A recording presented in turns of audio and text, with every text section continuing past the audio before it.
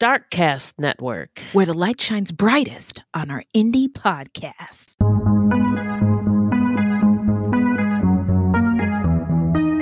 Are you looking for a new podcast to add to your favorites list? Once Upon a Crime is a weekly scripted true crime podcast that tells the story behind the story of real-life crime. I'm Esther, host of Once Upon a Crime. Each week, I bring you a new true crime story, meticulously researching each case to bring you details you won't hear anywhere else. Together, we'll seek to understand the why behind infamous crimes, as well as lesser-known cases. Told in a storytelling style, I dig into a different true crime topic each month. Killer kids, deadly duos, mass murders, tragic deaths of music superstars are just some of the series covered on Once Upon a Crime. With over 200 episodes to date and new episodes released every Monday, you'll want to subscribe so you don't miss an episode.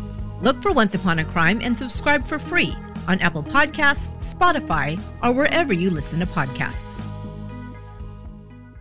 This podcast contains adult themes and language, and some of the things that we discuss may be disturbing to some listeners. In this podcast, we discuss sexual assault, torture, race, and murder. Listener discretion is advised.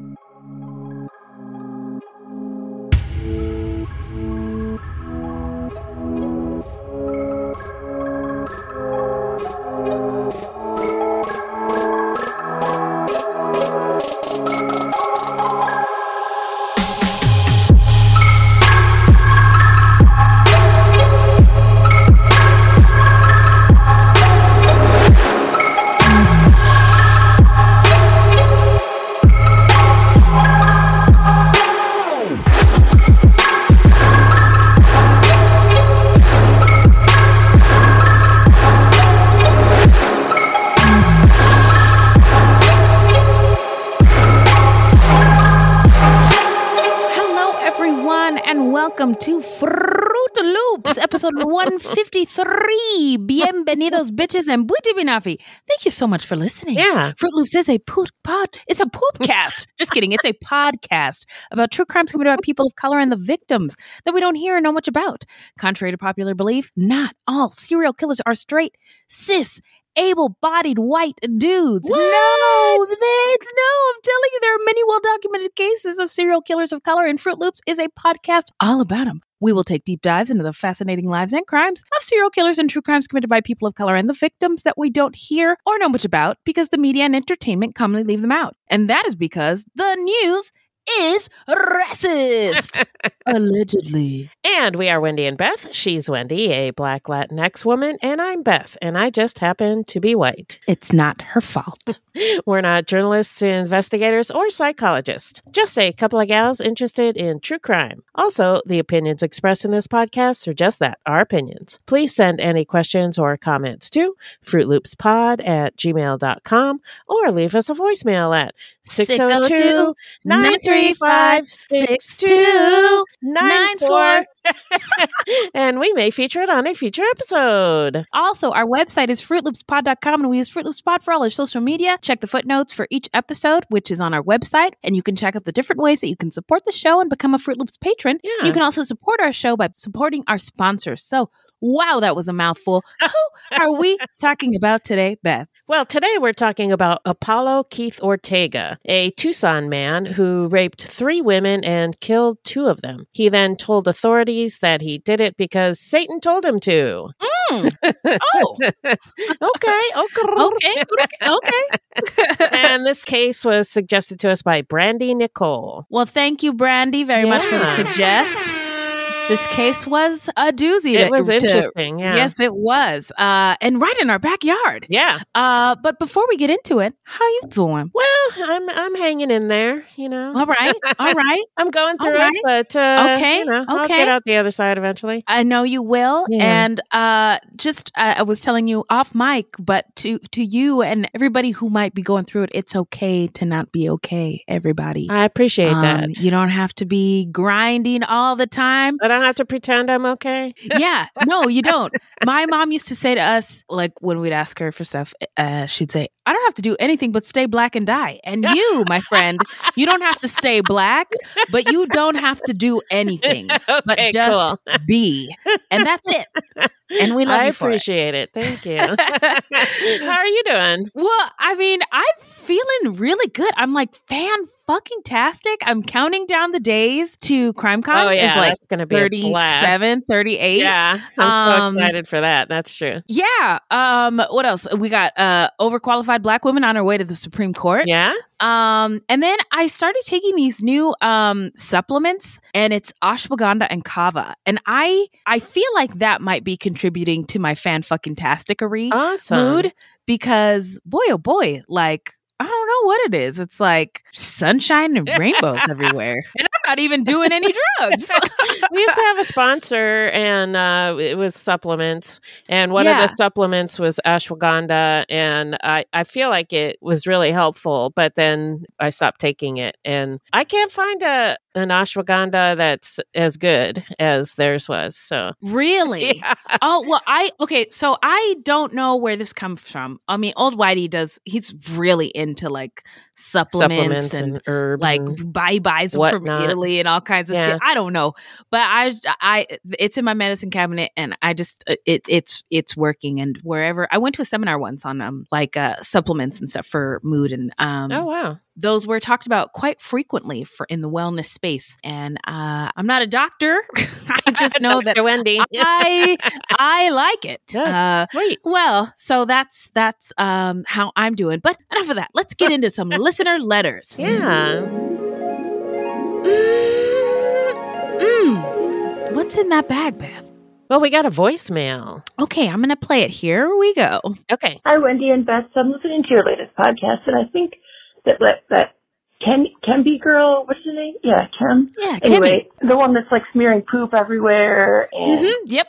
running around naked. Those are like classic signs of sexual abuse. I feel like she might also be a victim in a different way. Anyway, just always trying to stick up for the underdog like you guys. Love you. Love your podcast so much. Bye. Oh my God. Love you too. Wow. And woo. Thanks for that information. That is not something that I never occurred to me. I had no idea. And that's, yeah. I mean, golly, look at our community helping us like learn and be better and figure that stuff out. Yeah. No, I had no idea. She did a lot of fucked up shit, but we always say hurt people hurt other people. That's why, I find this stuff so fascinating. So thank you for that tidbit. I wish you would have left your name, boo, but that's okay. We love you anyway. Right. Yeah, thank you. Thank you, Anonymous. Thank you, Anonymous. Well, now we also got some new patrons, Sarah F. and Connie S. And I feel like Connie's been a Patreon in the past, so I'm calling her a returning champ. But here are your tunes, everybody. I'm every Sarah. It's all in me. Thank you for the Patreon, baby. You do it gracefully. Yes, thank you. Thank you, Sarah. And Connie, this is for you. It feels so good to be alive. Got all my fruities by my side. Couldn't stop podcasting if we tried. That's true. That's why we lift our head with pride. I got 1,000,000. Thanks, Connie. Thanks for supporting our little show. And, wrong button. Sorry. You got applause and a hip-hop air horn. Thank you, Connie. Yeah. Thank you, Connie. Sorry, I added the voicemail, moved all the buttons around. So now you're my bad. Pressing all the wrong buttons. My bad. But boy, are we happy for our supporters supporting us. Thank y'all so much. Yes, thank you. We really appreciate it. So we're going to take a quick little break and get to the story when we come back.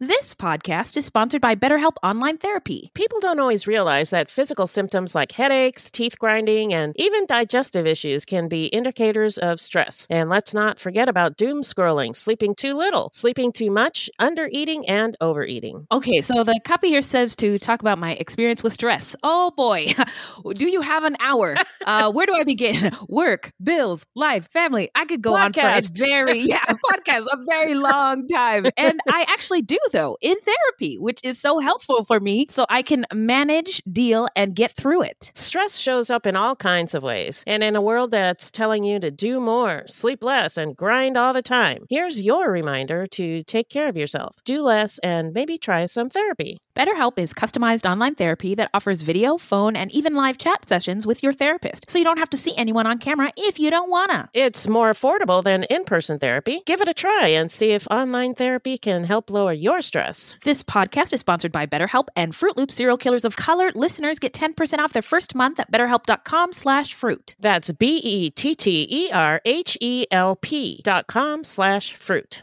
All right, guys, it's time for me to come clean. It's time for me to tell the truth. All right. It's time for me to spill the beans. Okay. It's time to fess up. It's time to keep it a buck. Keep it 100. Are you going to get to it? Oh, yes. So sometimes after dark, I sneak away and play Best Fiends. Others may wonder about my mysterious disappearances. They say, who does she think she is? David Blaine? David Copperfield? I say none of the above. In fact, I'm having so much fun playing Best Fiends. Ever heard of it? Why, yes, I have. I love Best Fiends. I love collecting the little monsters when you play so I can level up my fiends. Also, I love going in for the super long matches to free up the board and beat levels. Ooh. I am happy to report that I am on level 440. That's amazing. Okay, friend, I see you flexing over there. Now, Best Fiends is a free-to-download mobile puzzle game with thousands of exciting new levels for new adventures and challenges every time you play. I am on level 304. Beth, tell him about the offline play. Yes, of course. There is offline play, so you don't even need Wi-Fi or the internet. Oh, good. So download your new favorite getaway, Best Fiends, for free today on the App Store or Google Play. You'll even get $5 worth of in-game rewards when you reach level 5. That's friends without the R, Best Fiends. We're back. Yeah. Beth just slapped the shit out of me. I'm just kidding. No, she did it. All the way from Arizona. All the way. She slapped me through the internet. Oh, no. Well, Beth, remind us, who is our subject again today? Today we're talking about Apollo Keith Ortega, an indigenous man who attacked 3 women within a 19-day time frame, killing 2 because he claimed Satan told him to. All right, so let's get into some stats. Let me make sure I hit the right button this time. Really? So Apollo Keith Ortega had 2 murder victims. They were Margie Ortiz. She was a 58-year-old woman experiencing homelessness in the Tucson area. His other murder victim was Norma Dean Connor, a woman also experiencing homelessness in the Tucson area.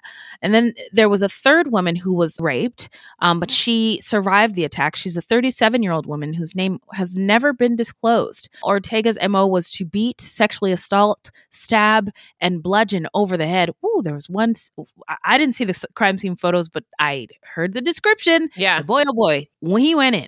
Yeah. And Margie and Norma's lives were taken in the summer of 2008 in Tucson, Arizona. So now we're going to get further into the setting. Take us there, Beth. Our setting is Tucson, Arizona, which is located in southern Arizona, about 115 miles southeast of Phoenix. It averages 350 sunny days a year, and in the summer, the average daily high is above 94 degrees Fahrenheit. The hottest month of the year in Tucson is July, with an average high of 100 degrees Fahrenheit and a low of 77 degrees Fahrenheit. Winter temperatures reach average highs of 64 to 75 degrees Fahrenheit, and we all live for the winter in this part of the woods. Speak for yourself. Tucson's nickname is the Old Pueblo. Yeah, it's like a big little town. A pueblo is like a little town. Right. And Tucson is a big little town. It's a college town. So Tucson is situated in a valley in the Sonoran Desert, surrounded by 5 mountain ranges. The city is bordered on all sides by protected natural areas: Coronado National Forest, Catalina State Park, Ironwood Forest National Monument, and Saguaro National Park east and west. If you drive the Catalina Highway, you'll go from the lower elevations of the valley floor to the summit of Mount Lemmon at about 9,000 feet. And in about an hour's drive, you will traverse 7 of the world's 9 life zones, the span of ecosystems you'd see driving from Mexico to Canada. Nice. Very cool. Humans have been in this area for over 12,000 years, and Tucson is one of the oldest continually inhabited areas in North America. The native Hohokam lived and farmed here for 4,000 years, minding their own damn business, before Spanish missionaries and soldiers arrived in the late 1600s. The Pascua Yaqui tribe and Tohono O'odham Nation are also native to this area. During a 1698 visit to the area, Jesuit missionary Father Francisco Eusebio Quino found a small O'odham village surrounded by irrigated fields on the west side of the Santa Cruz River. This place was called Tucson by the native people who lived there. The Spanish pronounced it Tucson and went on to establish a mission there called San Agustin. You know, you have 2 ears for listening and 1 mouth for speaking, and they got it completely wrong. Tucson is not Tucson. You know what I'm saying? Yeah. 2 ears, 1 mouth. Come on, get it together, colonizers. So Tucson was founded on August 20th, 1776, an event celebrated annually in Tucson as La Fiesta de San Agustin. On that date in 1776, Tucson was made a presidio, or fort, of the Spanish army. The small Spanish presidio housed approximately 2 to 3 officers and 75 soldiers and their families. The old pueblo has lived under 4 flags: Spanish, Mexican, Confederate, and U.S. Tucson was initially composed of 1-story, 1-room adobe houses with dirt floors. Few of the buildings were finished in plaster, and the city had unpaved, unlit streets, no electricity, no sidewalks, and no public works. At the time, the Santa Cruz River was the primary source of water, and irrigated fields were filled with squash, grain, beans, peas, chilies, pumpkins, watermelons, pears, and pomegranates. Yummy. Yeah. In 1846, during the Mexican-American War, the Mormon Battalion, the only religious unit in the United States military history and federal service, captured the town, but did not remain and occupy it. And it wasn't until 1856 that the Mexican soldiers withdrew. The first Americans to enter the area was in 1854, when all of Arizona south of the Gila River was legally bought from Mexico as part of the Gadsden Purchase, and Tucson officially became a part of the United States of America. These large acquisitions of land are always so funny to me when I read them in the script and in my memory from history books. Right. Like, imagine somebody was like, I'm going to sell your house. Like, you don't get any say. It's going to just belong to another country, somebody right else. Now. Yeah. Yeah. Like, excuse me. So during the Civil War, Union troops left Tucson to fight in the South, and the residents of the region were left with no military support. And on February 28th, 1862, a Confederate force of approximately 120 cavalrymen arrived at Tucson from Texas as part of an effort to expand the border of the Confederacy westward. They proclaimed Tucson the capital of the Western District of the Confederate Arizona Territory, which comprised what is now southern Arizona and southern New Mexico.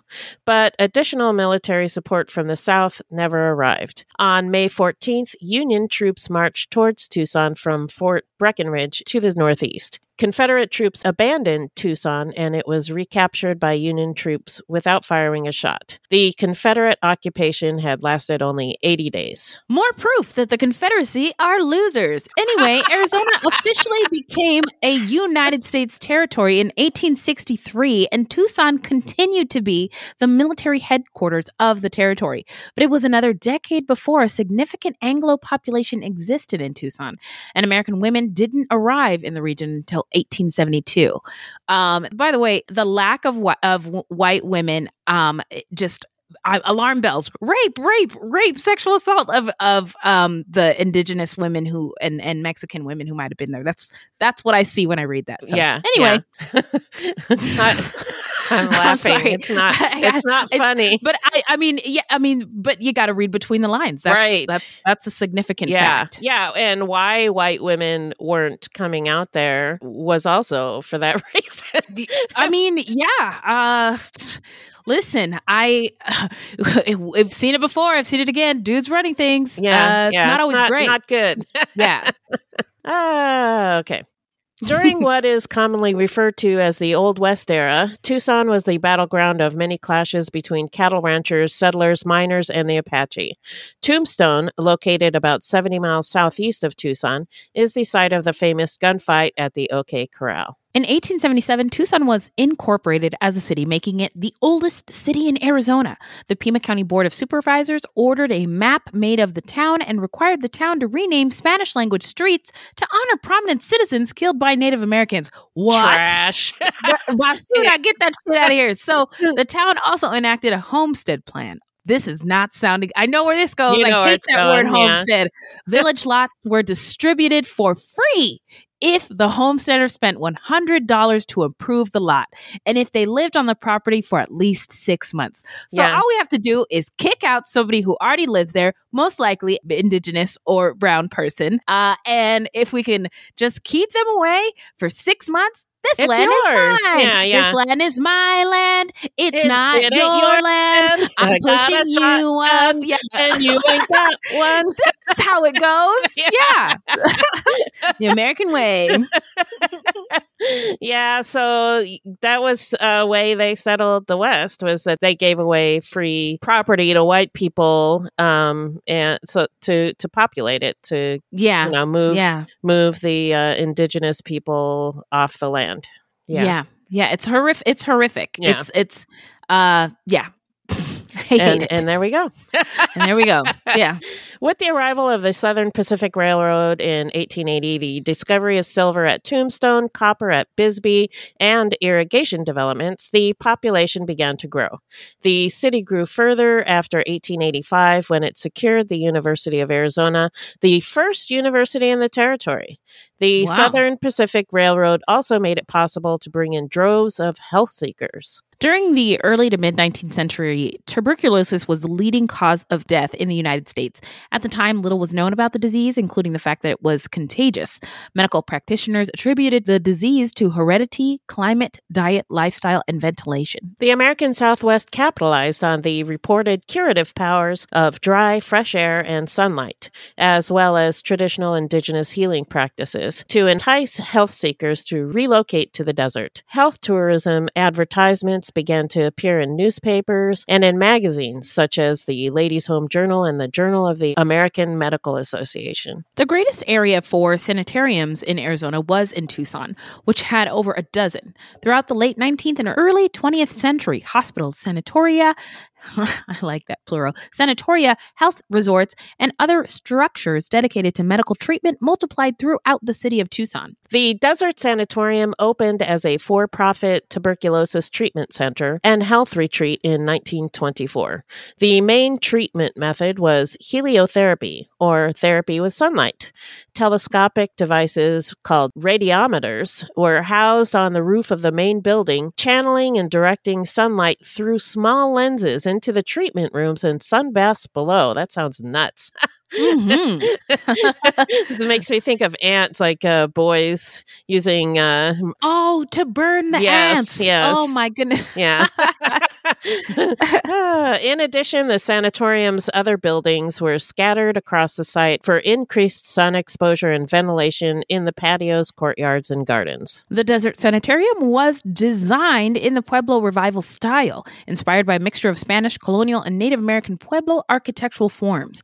The Pueblo Revival style is one of the few architectural styles that was consciously developed to attract tourists. The roof of the Pueblo Revival structure is usually flat, and hidden hidden behind a low parapet wall. The exterior is stucco, meant to imitate the adobe walls of a pueblo, and there are projecting roof rafters called vigas.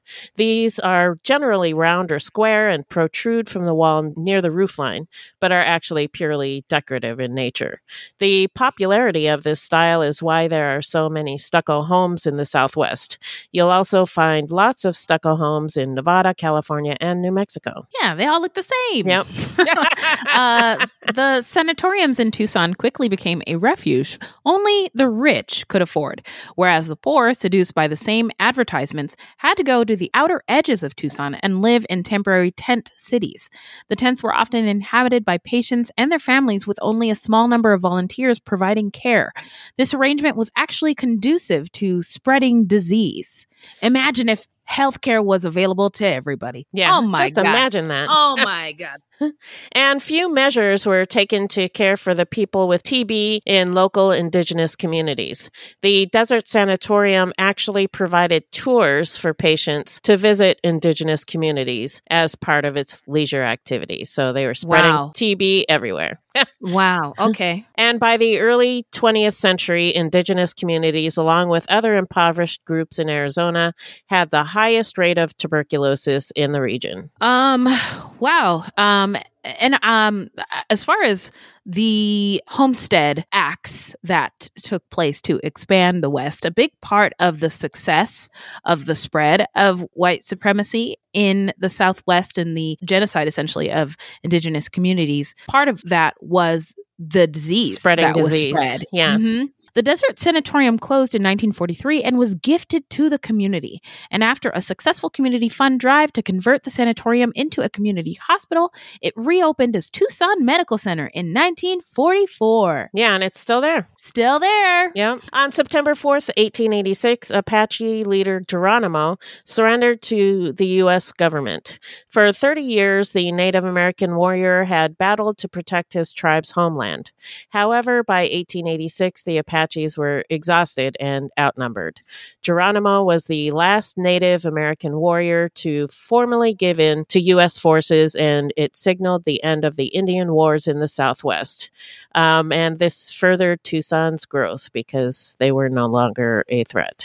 Yeah, but silver lining, the indigenous community in Tucson is, I think, from an outsider looking in, is coming back. And there are a lot of activists present in the area, and so I don't want to their light wasn't completely stomped out. Good.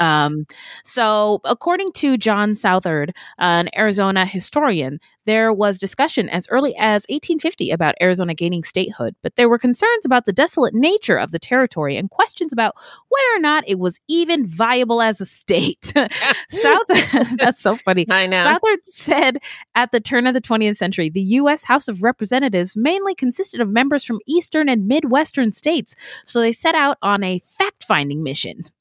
Per Southard, quote, "There are stories of them not even wanting to step off the train. Instead, just went in ahead directly to Southern California because they looked out, they saw desolation. They saw what they perceived to be nothing of value," unquote. Ouch, that hurts. Yeah. I must say that I find the desert to be stunning. Yeah. I think it's gorgeous. Yeah. So, and if you haven't seen it, go to Google Images. Should see Check it out. Yeah. It's beautiful. So a new proposal was introduced to make New Mexico and Arizona one state. New Mexico was all for it, but Arizona was not. Southard explained, quote, "There was a great hesitation because they didn't want to associate with the Hispanic culture of and people of New Mexico. Tisk, tisk. There was fear that this would be a very negative development for the people of Arizona," unquote. Arizona was a territory for 49 years before it became a state, but on February 14th, 1912, Arizona achieved statehood, the last of the 48 contiguous United States to be admitted to the Union. Woo! Success! Tucson reached its peak as the health capital during the 1930s, when the city's roughly 30,000 residents were joined by about 10,000 health tourists visiting its 21 sanatoria, 4 hospitals, and 4 luxury hotels during the peak season. Among the more notable events in the early 20th century in Tucson was the arrest of John Dillinger and several other members of the Dillinger Gang. At the time, all 5 of these individuals were ranked in the top 6 of the FBI's public enemy list. Dillinger was transferred to the Lake County Jail in Crown Point, Indiana, from which he escaped a month later. With World War II, the city experienced another growth spurt. Around 1900, just over 7,500 people lived in Tucson. But by 1940, the population had grown to nearly 40,000 residents. Wow. Yeah, big jump. Mm-hmm. The deployment of thousands of troops to the Davis-Monthan Air Force Base and several additional bases around Tucson helped boost the population. Throughout World War II, several Mexican-American community organizations throughout Tucson were active in supporting the American troops who were fighting abroad. The aid that they provided was given materially and through moral support. After World War II, when air conditioning became available for residential use, and partly due to the annexation of suburbs, the city experienced a population boom. Tucson's dry, sunny climate and the unique desert locale made it a popular tourist attraction, health resort, and retirement community. The city's post-war industries have centered on aircraft and missile manufacturing and electronics research and manufacture. During the mid-century, local Native Americans felt that there was a need for an organization of their own to provide services for health, housing, education, counseling, and recreation. To pursue this goal, a Native American club was organized in 1957. In 1963, the club became incorporated as the American Indian Association, doing business as the Tucson Indian Center. For decades, the center has offered youth and elderly programs, job services, adult and youth education programs, cultural activities, and emergency assistance. With a 2020 population of about 560,000 people, it is the second largest city in Arizona after Phoenix, and the 33rd largest city in the United States. Tucson also has a seasonal population as migratory retirees spend their winters in the city. And I would also like to point out that America's people who experience homelessness, there also is an element of migration due to climate for those people as well. So I'm almost certain those numbers are not included in the ones that we found in the stats officially. But it's important to be said. So according to the U.S. Census Bureau, the population of Tucson is 44% Latinx, 43% non-Hispanic white, 5% Black, 3% Native American, 3% Asian, and 9% 2 or more races. So now we're going to get into Apollo Keith Ortega's early life. Hit it, Beth! So we don't know a whole lot about his early life, including his ethnicity. Although he was described by a witness as Native American, and I think you said he was identified in 48 hours, or the first 48 as Native American. By the police. He could also be Latinx. Mm-hmm. In any case, according to Apollo Ortega, he started drinking at the age of 9, and he eventually became a daily drinker. He said he also used marijuana, cocaine, meth, and heroin. So I just wanted, that's an alarming age to be hitting those hard ass substances. Yeah. So welcome to Culture Corner with Wendy and Beth. And this particular subject is about BIPOC and generational trauma. And although we don't know much about Ortega's early life, his behavior might be an indication of the ongoing effects of historical trauma that affects Native Americans and Latinx and Black people. This trauma affects the way BIPOC folks engage in child rearing. It affects family structures and relationships. Signs of trauma can also include poor signs of physical health, engaging in self-destructive behaviors, and suicide. Further, the challenges that Indigenous communities and Latinx BIPOC communities face to those on the outside who are lucky enough to not experience oppression might look at them and say, blame the poor, oppressed, marginalized, or other groups and blame them for their circumstances. But the study of epigenetics and psychology show more and more clearly how traumatic experiences shape the lives of not only the people who experience them, but also their children and their children's children. Yeah. And science supports this. This isn't just me blowing smoke up your audio asses. A study done on mice where mice were exposed to the smell of, I think it's acetophenone, acetophenone. So they were exposed to the smell of something sciencey.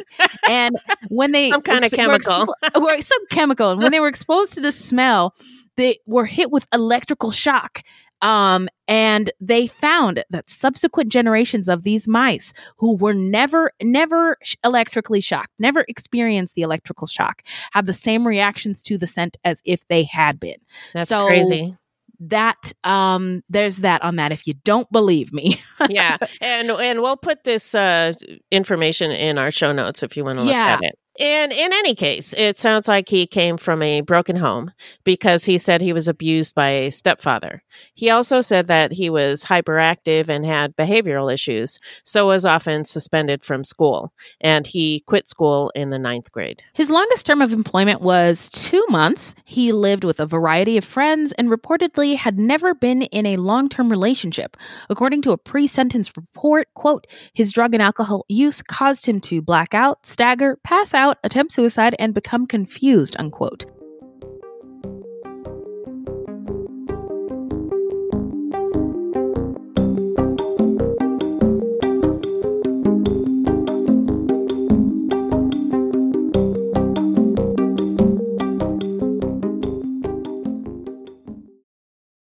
Hello, this is Dr. Grande, the host of True Crime Psychology and Personality. On my podcast, I explore and explain the pathology behind some of the most horrendous crimes and those who commit them. We discuss topics like narcissism, psychopathy, sociopathy, and antisocial personality disorder from a scientifically informed perspective. What is a narcissist? How do you spot a sociopath? What signs can you look for to protect yourself from these dangerous personalities? It's not just about the stories, but also the science and psychology behind them. So if you're interested in true crime or mental health, I'd encourage you to give my show a listen wherever you get podcasts. My name is Bill Huffman, and I am a former Cleveland news producer, and I am now the host of the podcast, Who Killed? I began the show focusing on the unsolved murder of Amy Mihaljevic, and now each week I explore a different case with a focus on some of the victims who don't get the attention they deserve. I have a deep catalog of over 225 episodes, so there is a guarantee there will be something for you. Who Killed is an evergreen podcasts, killer podcasts, and slow burn media production. Subscribe today wherever you get your favorite shows. 3 a.m., the comedy horror podcast that holds weekly gatherings around the campfire. Let me tell you what you're going to get. You're going to hear stories about demonic possessions, prison stabbings, skinwalkers, glitches in the Matrix, cult leaders, missing 411, night marchers, Operation Paperclip, Mesopotamian devil worship, and so many monsters it'll give Kanye West a runaway for his money. Pop and meme culture also aren't off topic. A camp where laughs and scares are constantly competing for first place. We're just a group of friends, trying to bust each other's balls, find the best stories, and expand the circle in the process. 3 a.m., the comedy horror podcast, not for the faint or fragile of heart. Let's go. Get ready for your starring role in a thrilling adventure full of hidden clues, immersive scenes, danger, and romance. That's right. It's June's Journey, and you play June Parker, an amateur detective investigating a series of mysteries. Ooh, you'll put your powers of observation to the test, sharpen your sleuthing skills, find objects, and claim rewards. The visuals are fire. It's like a party for your eyeballs. As you play this thrilling adventure full of hidden clues, immersive scenes with danger and romance in full force. Whether you're craving a good mystery or just need to get away for a while, June's Journey is the perfect game for you. It really is a sweet escape. I like to play when I need a mental pick-me-up. There is a detective in all of us. Find your inner detective. Download June's Journey free today on the Apple App Store or Google Play. So now it's timeline time. What the what, Beth? On July 10th, 2008, an unhoused man heard a woman screaming in the 900 block area of 6th Avenue in South Tucson. When he went to check it out, he saw a naked man hitting the woman in the head with a cement block. Just the visual. Yeah. So intense. Yeah. Now, the witness began to shout at him, and the naked man ran away. Emergency services were called, and the woman was rushed to the hospital. She had a fractured skull, a broken nose, 3 stab wounds to the back, and multiple cuts to her face and scalp. The woman told police she was raped at knife point by the man, who had also choked her with a belt. She related that her attacker had told her that he was the son of Satan and that he'd been sent to kill her, and she described him as a Native American male. Well, that just can't be right, because everybody knows Satan is white. I'm sorry. I've been dying to throw that joke. He is always depicted as white. Really, you can't convince me of otherwise. So just 6 days later, by the way, it's amazing this woman escaped with her life. Yeah. So shout out to this woman. But just 6 days later, on July 16th, the woman's body was found under an underpass at Alvernon Way and Palo Verde Road by 2 teenagers while they were skateboarding.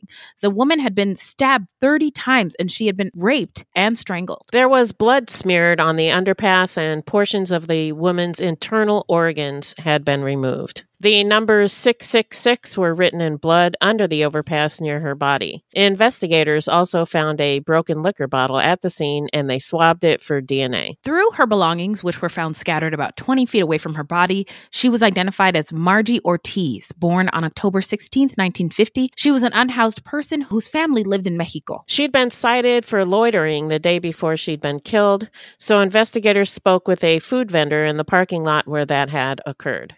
He reported that she'd been with other unhoused people at the time, but he could not give them any other information. Police questioned the unhoused community, who described her as a really nice, somewhat innocent woman, but they got no further leads. I will say, and I don't say this often, I was impressed by the work of the Tucson PD. Yeah. They did a good job in the investigation of this case. So the DNA retrieved from the lip of the liquor bottle found at the scene was matched to the DNA found on the belt used in the July 10th sexual assault of the 37-year-old woman. So police knew that both attacks were linked. However, there was no match in the national database. Hang on, my girl DNA is going to come through soon. Wait, everybody. Police again canvassed the unhoused population, this time asking about anyone who may have talked a lot about God or Satan. But again, they got no leads. Then, on July 28th, a woman named Norma Connor was found dead in her bedroom. Norma was born on December 25th, 1955, and she was called Dean by her friends and family. Her decomposed body was found after relatives were unable to reach her and went to her apartment in the 2400 block of South Mission Road to look for her. Her body was found in an advanced state of decomposition, and there were no obvious signs of physical trauma. Although her house was in disarray, the door of her residence was locked, and there was no sign of forced entry. An autopsy failed to reveal that she'd been murdered. The case remained open as a death from unknown causes and was not linked to the previous 2 cases. So now we're going to get into the investigation and the arrest. On August 1st, 2008, police were called to a park on the west side to investigate a report of lewd conduct. Jesus! Ortega was arrested and charged with public sexual indecency, indecent exposure, and possession of drug paraphernalia. He pleaded guilty to 1 charge in that case and was required to provide a DNA sample. In September, Ortega was sentenced to 3 years probation on drug-related charges, and in October, he began living at a halfway house at Hope Recovery Christian Fellowship. 3 months after his DNA had been collected, the Tucson Police Crime Lab matched Ortega's DNA to evidence in Margie Ortiz's murder and the earlier rape and beating of the 37-year-old Tucson woman. Ortega was arrested at his probation officers on October 24th. When questioned, Ortiz told officers that while he'd been living at the Christian halfway house for the past 3 weeks, God had changed him around in 3 weeks. Well, he works in mysterious ways. He said that before he was, quote, not a really good person, unquote, and that he had practiced witchcraft and dark magic. I was watching this interview with him where he was talking about how God had turned him around and stuff. Right. And I grew up in the church, so it's always really interesting to me when people newly discover God and religion, and they talk about it kind of like how people who just start CrossFit, it's the greatest. Yeah. It's the greatest thing, or if they're in a cult or something. Yeah, it's like. Which CrossFit is, but lots of there's just so much enthusiasm around this new discovery, which, I'm not knocking it. I'm just saying I notice it and I think it's interesting. Yeah. So he said that at the time he thought he'd be going to hell. So he decided to just go ahead and worship Satan, and that he had told Satan, quote, I'll just do your will, unquote. He also reported to the investigators that he blocked out when drinking. This was probably an attempt to get ahead of the story so he could claim that he didn't remember what had happened. However, when investigators confronted him with the sexual assault of the 37-year-old woman and the DNA evidence, and when they told Ortega that they didn't think he'd blacked out during the assault, he finally admitted to it. He also admitted that he'd attempted to murder her. Investigators then confronted him with Margie's murder. He told police that he'd been hanging out and drinking with Margie and one of her friends. He wanted some crack, and Margie's friend said she could go get them some. So he gave her money to buy it, but the friend never came back with the crack. So he became angry and attacked Margie, telling her he was doing Satan's will. He beat her, stabbed her, gutted her, and, quote, pulled out her insides, unquote. He then wrote the number of the beast on the underpass in her blood. He claimed he'd said, quote, this is for you, Satan, unquote. And that he could feel that Satan was telling him that he was good for doing his deed. Wow. Yeah. He also later admitted to the murder of Norma Dean Connor, which surprised investigators since they didn't even know that she had been murdered. He claimed that he'd smothered her during consensual sex. So now we're going to get into the trial. What do you got for us, Beth? Prosecutors believed Ortega met 4 statutory requirements for the death penalty. They alleged Ortega committed more than one homicide, and the crimes were committed in an especially heinous, cruel, or depraved manner. In addition, they said Ortega had other convictions for serious offenses and was also awaiting trial on unrelated charges. Guess who's going to jail tonight? So, according to Deputy Pima County Attorney Susan Easer, a plea agreement was negotiated in part to spare the victim's relatives the trauma of a trial, and Ortega took it in order to avoid the death penalty. He was sentenced to 2 natural life sentences plus an extra 20 years. Ortega's formal sentencing gave an opportunity for his surviving victims to address the court, along with relatives of the deceased victims. Margie Ortiz and Norma Connor were both described as selfless women who would do anything to help anybody, and who were both greatly missed. Ofelia Flores, Margie's sister, said, quote, the pain, rage, and sadness and confusion we've endured the last year has been enough to last a lifetime, unquote. When Ortega's surviving victim could not bring herself to speak, a companion spoke for her, telling the judge that the woman remained scared and full of pain. She said, quote, she may not be lying in the ground, but he's killed her, unquote. That's a profound statement. Yeah. Ortega attributed the offenses to his drug and alcohol use, in addition to the voice in his head, which he identified as Satan. He told the court he was sorry, and he hoped that God would forgive him for his sins.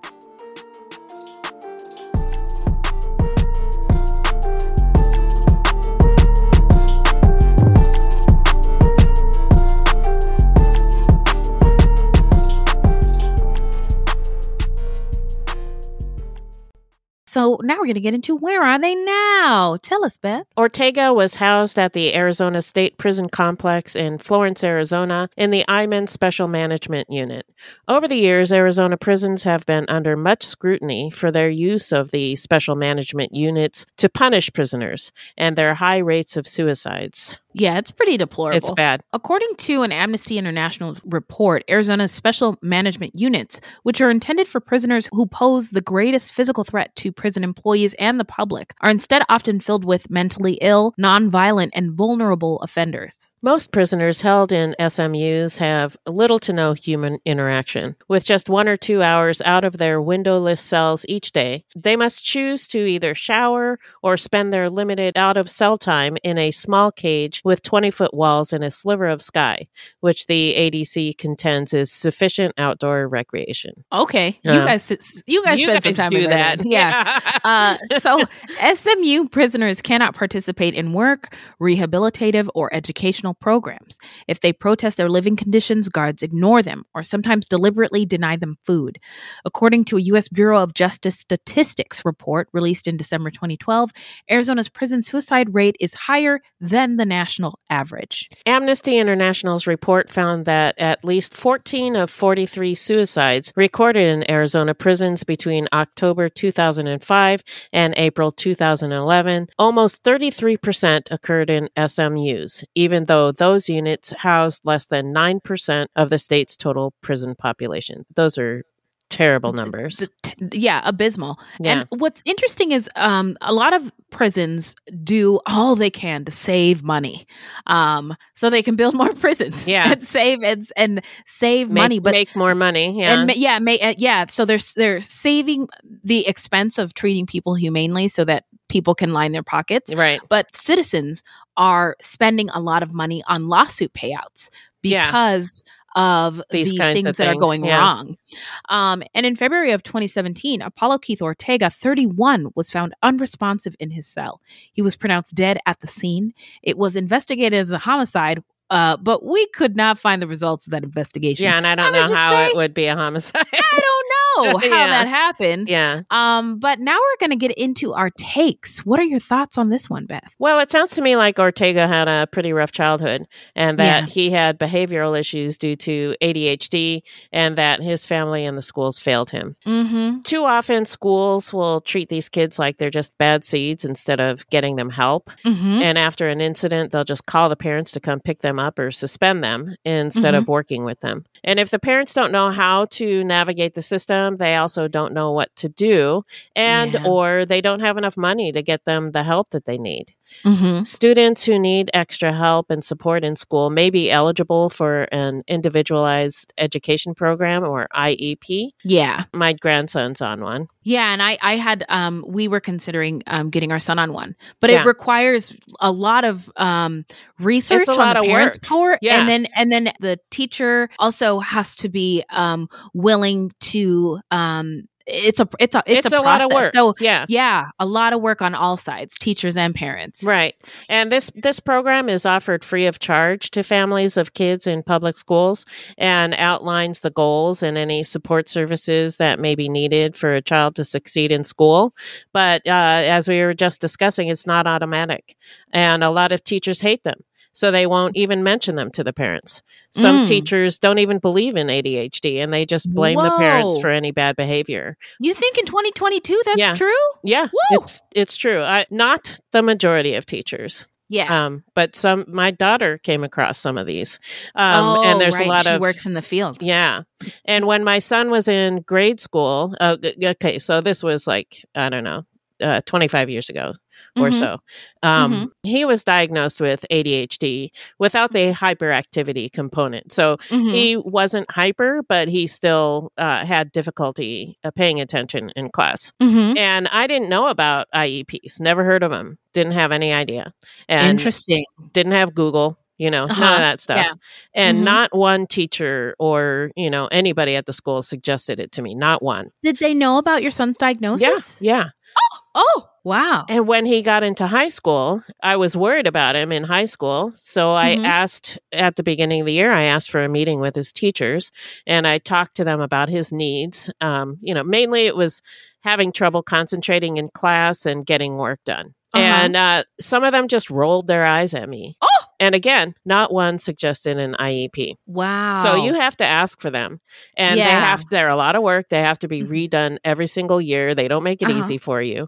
But once you have an IEP, it's against the law for a teacher to not follow it.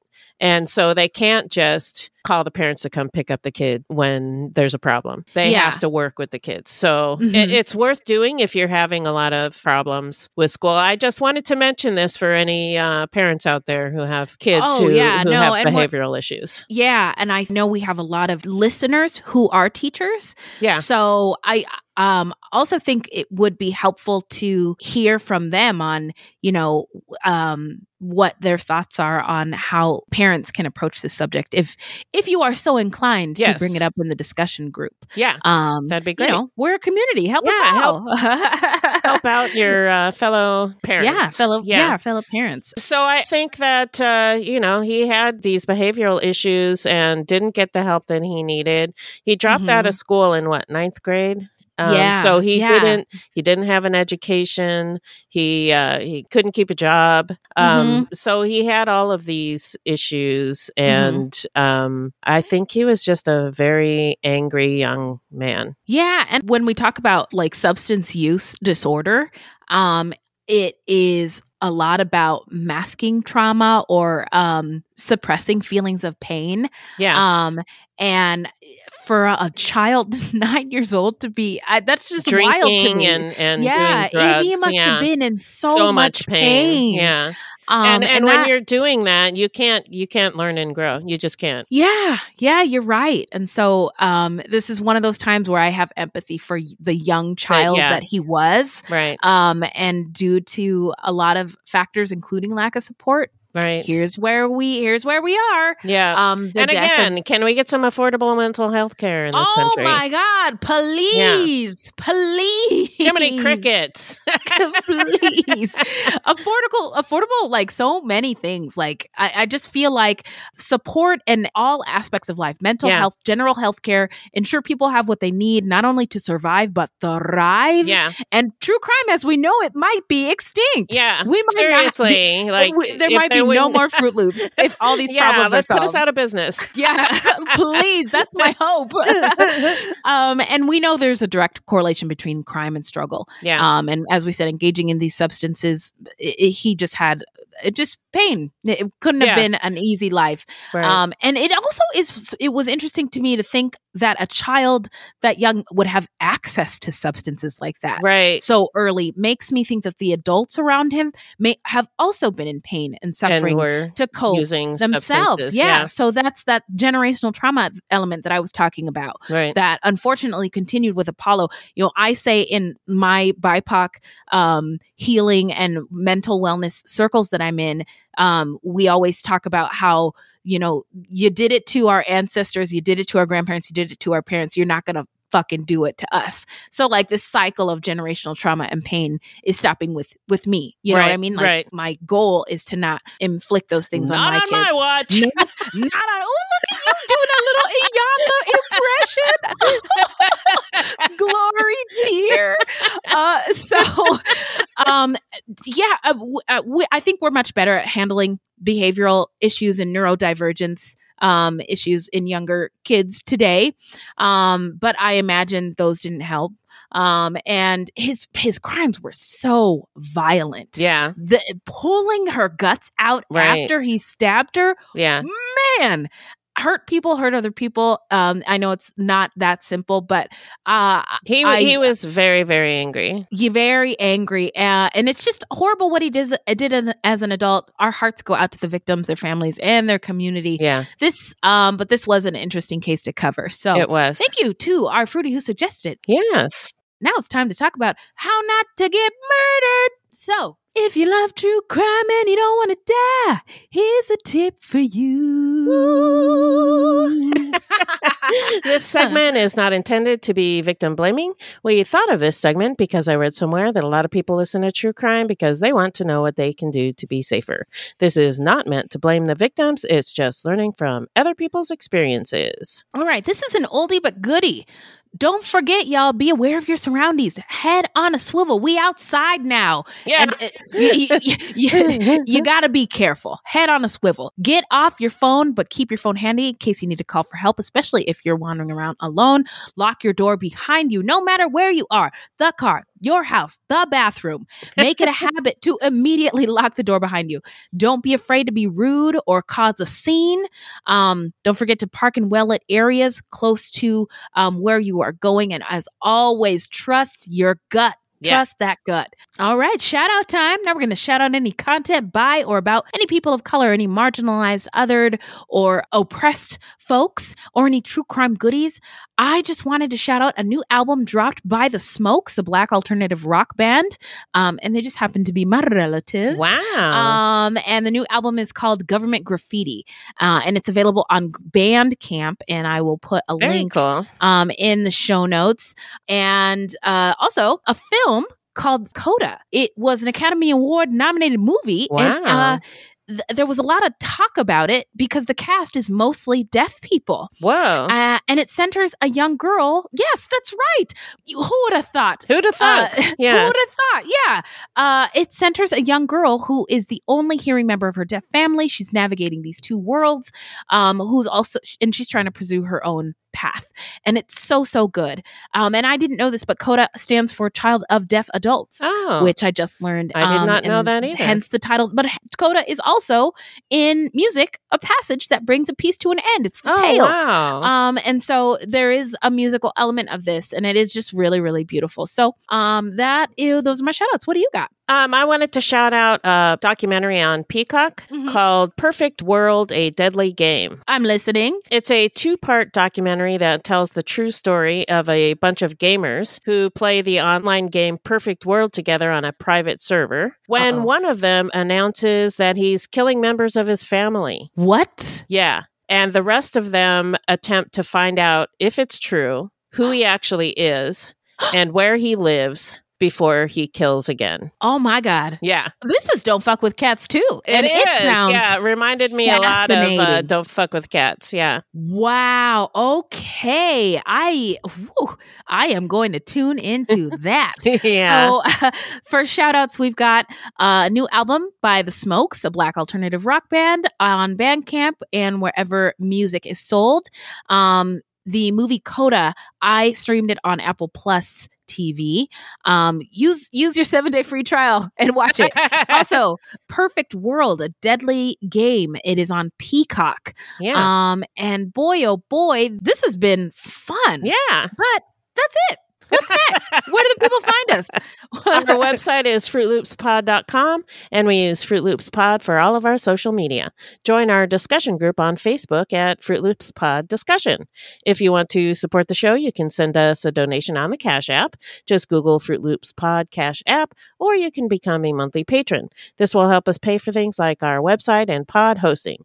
There's no minimum and no commitment. Even $1 would help. And as always, we have merch for sale on our website. That's right. This is a weekly podcast and new episodes drop every Thursday. So until next time, look alive, y'all. It's crazy out there.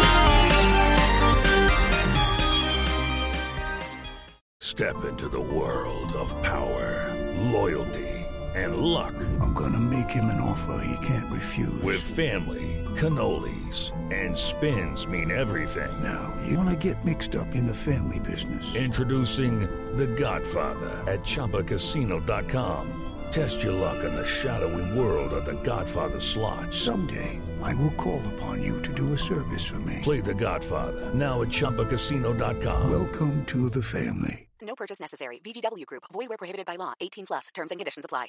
The truth about the Haditha massacre has been covered up, but not anymore. I know you know what happened. They went into houses and killed women and children. What are you thinking? What a mess.